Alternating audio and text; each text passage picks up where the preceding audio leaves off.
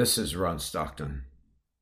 Okay, let's this is kind of a mini lecture, like a half lecture, but it's about the Ottoman perspective on Zionism, which is a really different.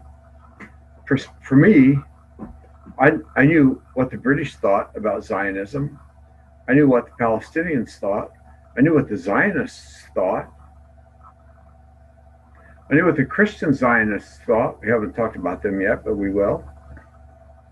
I didn't know what the Ottomans thought, and it's their land, it's their province. So I read a book by a man named Mandel. It was written in 1976, and I'm so glad that I did. The title doesn't even mention the Ottomans. It says the Arabs and the Zionists. Okay, it's a study of how Arab intellectuals and Arab newspapers and Arab organizations and Palestinian organizations, those are two different things, how they reacted to Zionism. But Mandel talks about how the Ottomans reacted. So let's try to think about this from an Ottoman perspective. In the late 19th century, Turkey was known as the sick man of Europe. It was a country waiting to collapse.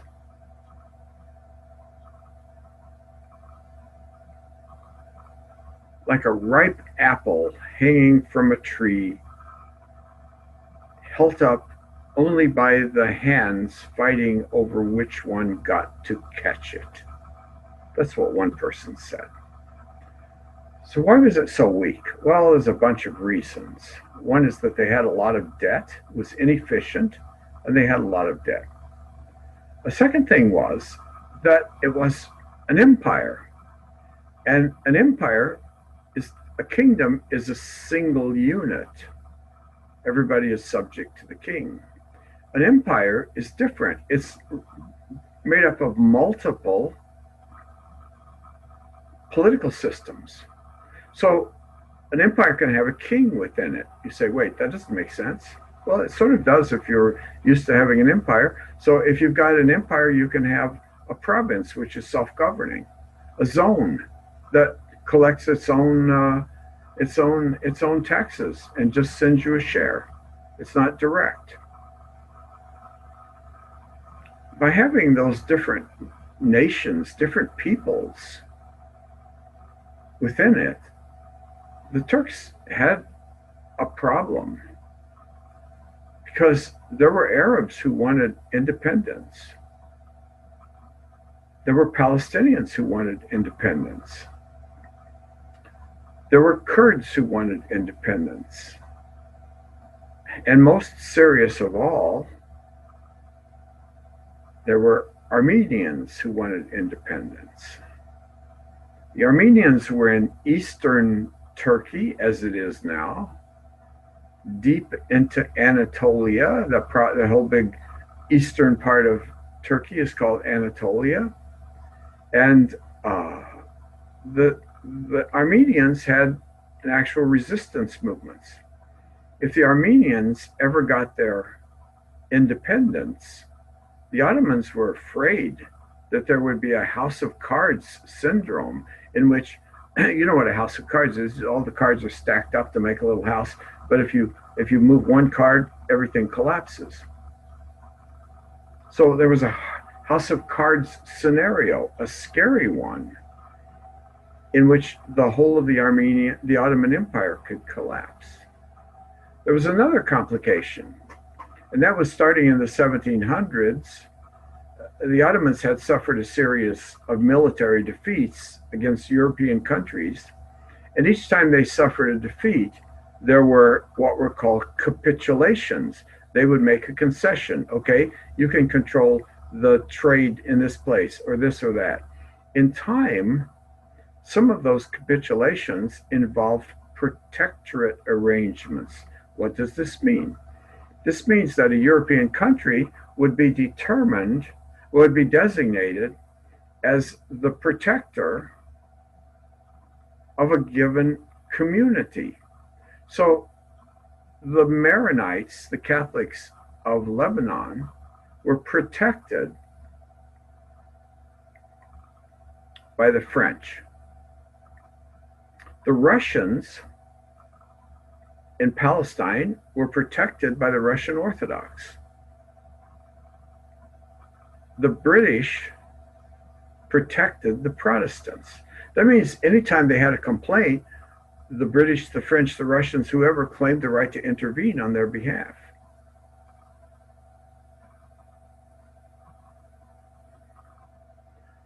So the Ottomans were afraid that once the Jews came in, somebody would become their protector. And indeed, who is the protector of the Jewish state today? It's the Americans. Anytime Jews are threatened, anytime Israel is threatened, we claim the right to send in forces, to send in weapons, to intervene in the United Nations to stop a resolution. We basically have a protectorate status over Israel. I tell you, the Ottomans were terrified of this, that there was going to be yet another group. In other words, the Jews would become a wedge whereby outside powers could insert themselves into Ottoman domestic politics. So these are some different issues that were floating around. Now, the Ottomans during this time were very open to immigration. In fact, they were very open to Jewish immigration. Why? Because it was a backward country. And they thought, you know, if Jews or anybody else, the French, we don't care. But if the Jews come in and they bring in their skills and some investment money, that's going to be fantastic for our country. They're going to create jobs. They're going to do whatever they can. So they had a policy that was very friendly towards Jews. Welcome, y'all come. You can settle anywhere you want in our empire, but not in Palestine. Why? Because if they go to Palestine, sooner or later, even Jews who are not Zionists, there are Zionists out there, and they're going to start claiming those Jews as a part of their group. And so Jews were welcome anywhere in Anatolia, but they were not welcome in Palestine. In fact, they were not supposed to go to Palestine.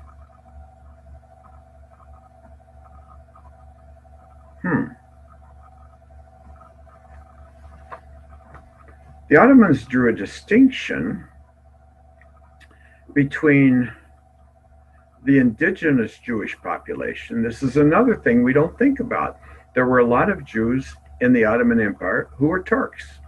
They were Turkish Jews. They had been there some since 1492 when the Jews got kicked out of Spain, and many of them went to the Ottoman Empire. There were some places in northern Africa that were technically Ottoman provinces. So once you got there, they say, oh, you know, you could make money, have a nice job, have a nice life back in the homeland. So the Jews started migrating towards Turkey itself. So there were a lot of Jews. Those Jews were citizens. They were Turkish citizens. They were loyal Turkish citizens. They paid their taxes and they, you know, prayed for the Sultan and whatever it is that loyal citizens do. There's a difference between those Jews and the Jews who are citizens of Russia or citizens of France, but Russia was the source of most of the Zionists. So a Russian Jew is different. You know why? Because they got a passport. They got that little passport right there, which has the Tsar's stamp on it. What that means is they could move into Turkey and they could claim to be perfectly loyal, good citizens. But you know what? Where's their heart? And let's forget about their heart for a minute. If they get in trouble, the Tsar might step in and say, okay, leave our people alone. And they say, wait, those are not your people, they're our people. They took an oath of loyalty. Well, they're still our people because they've got our passport. So the Turks said This raised an issue for the first time of what is called dual loyalty. Exactly, where's your loyalty? You claim to be here a citizen of the Sultan, and yet you've got another passport. So what the Turks said was, if you want to come here and live, fine, you're really welcome, but you're going to have to give up your passport. We only want you to have one passport, not two. This is the issue of dual loyalty or dual passports. So that's another complication. This is so much more complex than I ever thought.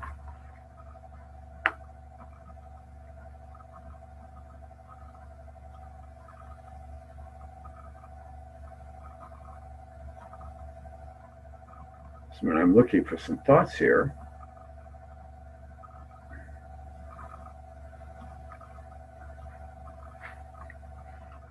there was another issue about Jews coming in that they said, okay, if you go to Palestine, you could come into Palestine, maybe a few.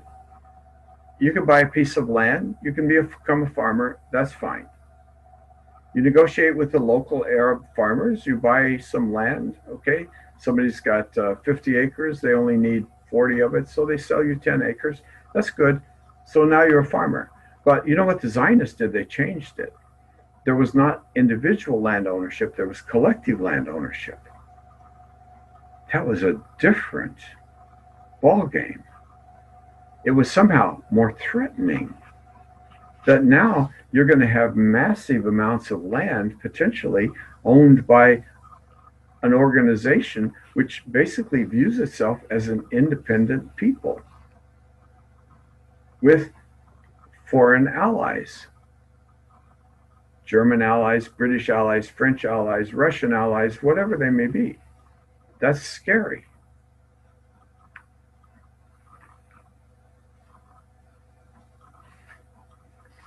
Zionism became a threat.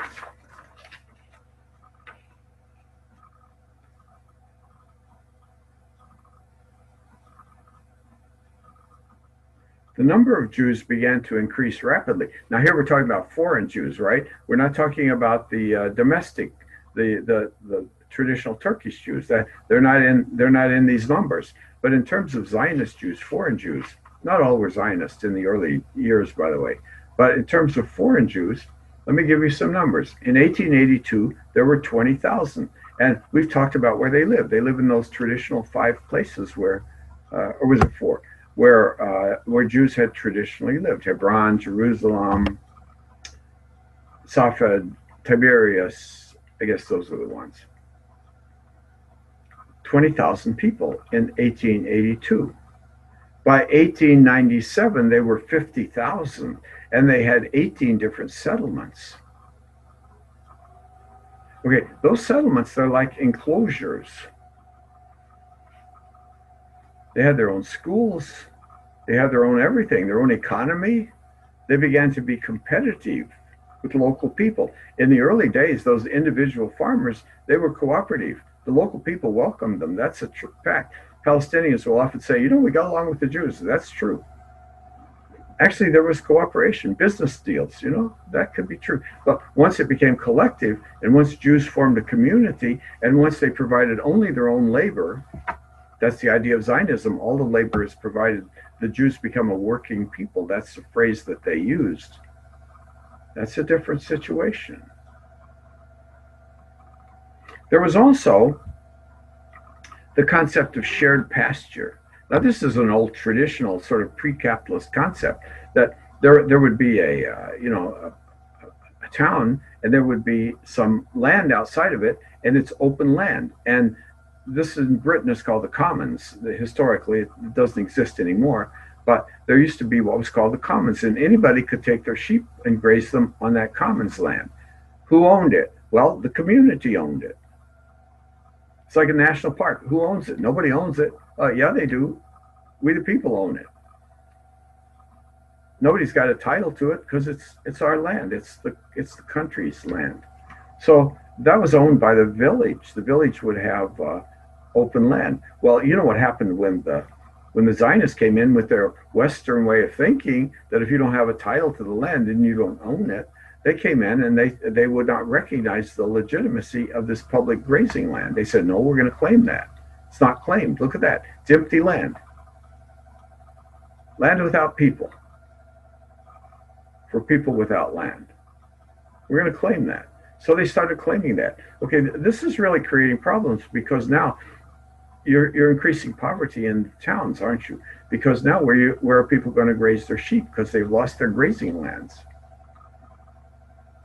By the way, we Americans were struggling with that too. When I was a kid and we would go to these cowboy movies that we had, very often there was a struggle between the farmers and the herdsmen. The herdsmen wanted to have open land, and the farmers wanted to settle the land and say, well, this is my farm.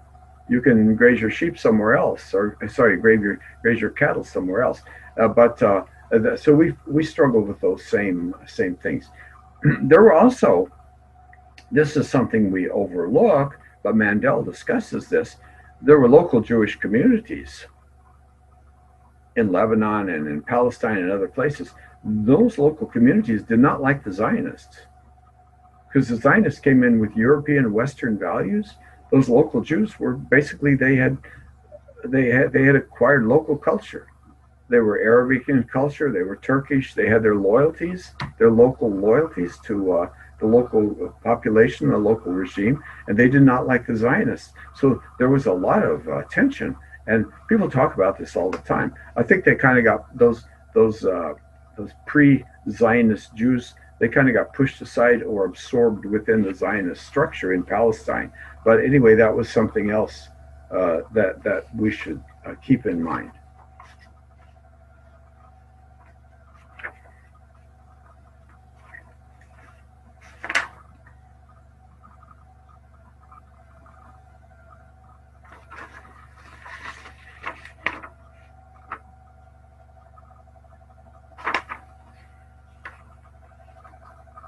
The idea of Arab independence was strong too.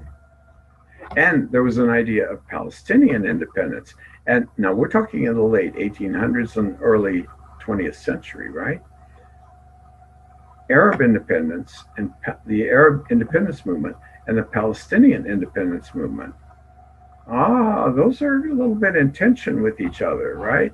The Arabs say, look, we should all be Arabs. This is Nasser's argument later, 50 years later, right? We should all be Arabs. We should subsume these independent, don't be a Syrian, don't be a Palestinian, be an Arab. So there was an Arab national movement to take this whole eastern region and make that an independent country. That would have been a nice idea. But then the Palestinians are saying, no, Palestine is different. I mean, independence for the Arabs is good, but we wanted Palestinian land here. This is our land. There's one other complication. And just a minute, let me see this. Wait a minute. How long have we been going on? I wrote down when we started. Anyway, we haven't been going on so long. There's one last complication. The Arab intellectuals and the Turkish government was monitoring Zionist writings very carefully. The whole idea is that, the Arabs and the Turks didn't really know much about Zionism. It just kind of, no, they knew a lot. They had very good intellectuals who were reading Jewish newspapers. They spoke Hebrew. They read Jewish newspapers. They read Western newspapers. They read Herzl. They read all of these pamphlets and all of these statements. They had a research center where they were studying those things. I don't know if it was a research center, but within the government, there were people who were charged with reading all of this. And there were newspapers where the editors were monitoring this very carefully, especially in Beirut and other places. So there was a man named Ussiskin, Ussiskin. We didn't study him. We didn't read about him. I haven't read his writings very much, but he's noted for saying that Palestine, when we are in control, is going to be a Jewish region. This will be Jewish land. This is our land. This is Eretz Israel. This is the promised land. This is our national heritage. And everybody who's not a Jew should leave or be expelled. Oh my gosh, now they're saying, this man who was not a mainstream Zionist is now saying all the non-Jews have to be kicked out. All the Muslims have to be kicked out. All the Christians have to be kicked out. Whoa, not good. The Turks were aware of this, and they were afraid. When someone says they're going to do something, take them at their word. When someone says they're going to harm you, take them at their word. They probably mean it. Okay, that's what I have. Now, that didn't take so long, did it? I don't know how long that was, maybe 20 minutes or so. Who knows? Maybe 30 minutes. I don't know. Goodbye.